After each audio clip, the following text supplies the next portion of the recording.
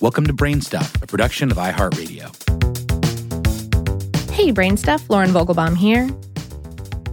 David Nelson, now an associate professor of biology at Southern Adventist University in Collegedale, Tennessee, remembers being a PhD student sprawling on his belly under the slide at the elementary school playground in search of a tangled web of the Lectrodectus hesperus, otherwise known as the Western Black Widow spider. He'd know it when he saw it, the sticky silk threads spun in messy snarls characteristic of such wondrous creatures. If he nudged the web in just the right place with his long pair of forceps, he could catch the spider before it escaped and tuck it into one of his plastic bags where dozens of other black widows lay in wait. It didn't matter to him that one bite from the shiny black spider could send his muscles into painful spasms within minutes, that even if he went to the emergency room, writhing in pain, doctors likely wouldn't have the antivenom to treat him, that he'd have to wait out the burning, throbbing, and involuntary muscle contractions for hours or possibly days until his symptoms eventually subsided. Nelson wasn't concerned because he was getting to know these, and I quote, sexy little organisms rather well. They played a starring role in his doctoral research, and he wanted to understand them better. So, how did the black widow spider get its name, and why does it have such a reputation? Nelson says he chose the black widow for his research because, quote, they're mysterious and dangerous. Indeed, the black widow is technically one of the deadliest spiders in the world. About 2,600 black widow bites are reported to the U.S. National Poison Data System each year. But its name comes not so much from the spider's ability to kill humans, but from a cannibalistic behavior noticed to the species during copulation. A scientist collected samples of male and female black widows and stored them in the same container. When they came back to check on the spiders, they discovered that the female widows had eaten the males. This so-called spider cannibalism is not too rare in the spider world in general, Nelson says. It usually involves the female eating the male before, during, or after copulation. But it is rarely seen in black widows that inhabit North America. Black widow males, in nature, tend to escape quickly after copulating, a luxury that they weren't afforded, caged together with females in a laboratory setting. Also, research shows that black widows can sense chemicals in the female's web that indicate whether she has recently eaten. They know to avoid hungry females, just in case.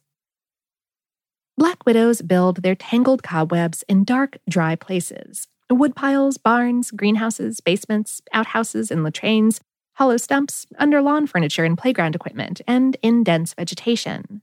They hide during the day in tiny crevices or rodent holes and creep out onto their webs during the night. When they do, they usually hang upside down, waiting for a fly or grasshopper to get trapped in the sticky threads of their web. When an insect gets caught, the widow quickly runs over and wraps it in silk. Then, at mealtime, the spider digs its fangs into its prey, injecting the insect with digestive juices until it liquefies, and then the widow sucks up the resulting bug juice. So, how can you tell when you're face-to-face, so to speak, with a black widow spider? Here are the identifying characteristics. Female black widow spiders are about 1.5 inches or 3.8 centimeters in length, with long legs. Males are about half that size. Female black widow spiders have a shiny black body, with the well-known hourglass shape on their abdomens in red, red-orange, or yellow. Males are lighter in color, with red or pink spots, but color variations and markings vary depending on the species. Black widow spiders are generally not aggressive. They'll only bite a person if they're touched, trapped, or sat upon. There are 32 species of spiders in the Lectrodectus genus, many of which are considered true widows. You can find black widows in every continent of the world, except Antarctica. But, again, black widows are not aggressive. They're shy, even. If you find one, there's no point in grabbing bug spray or swatting it dead. They won't come after you. In fact, they don't want to be around you as much as you don't want to be around them. Leave them be. Nelson has found that if you pick a black widow spider's webs, they'll bolt for cover. If they can't hide, they'll play dead. If you touch them and they can't escape, they will dig their fangs into you.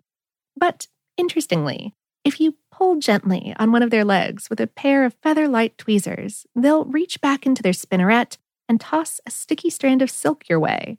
This defensive silk, which Nelson describes as looking, quote, just like a pearl necklace, sticks to predators, dries quickly, and can afford the widow extra time to get away. He said, "I know of no other spiders that actively protect themselves with silk." Plus, black widows play an important role in our ecosystem, feasting on many insect species, especially small, annoying insects like mosquitoes and flies. Bites usually occur by accident. For instance, if you stick your hand in a gardening glove and startle one that's hiding there. Females are much more likely than males to envenomate, that is, inject venom into humans. The venom is pretty potent, up to 15 times stronger than a rattlesnake's. You can actually die from a black widow bite, but it's unlikely.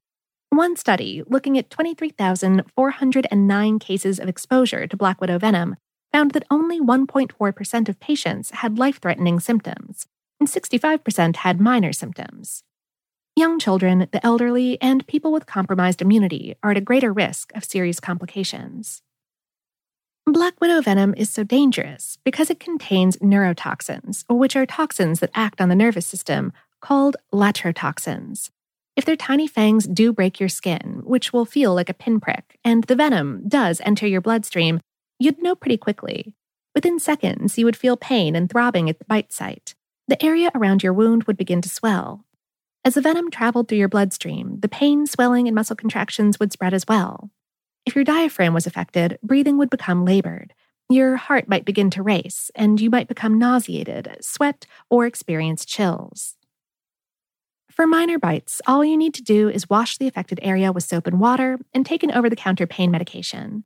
But if you have serious symptoms like the ones described above, seek medical attention. A healthcare provider can better treat the pain. And if they decide that the FDA-approved Black Widow antivenom is necessary, and if they have it available, its availability is limited, you'll feel better within hours. It's unlikely that you'll be hospitalized, and even less likely that you'd die.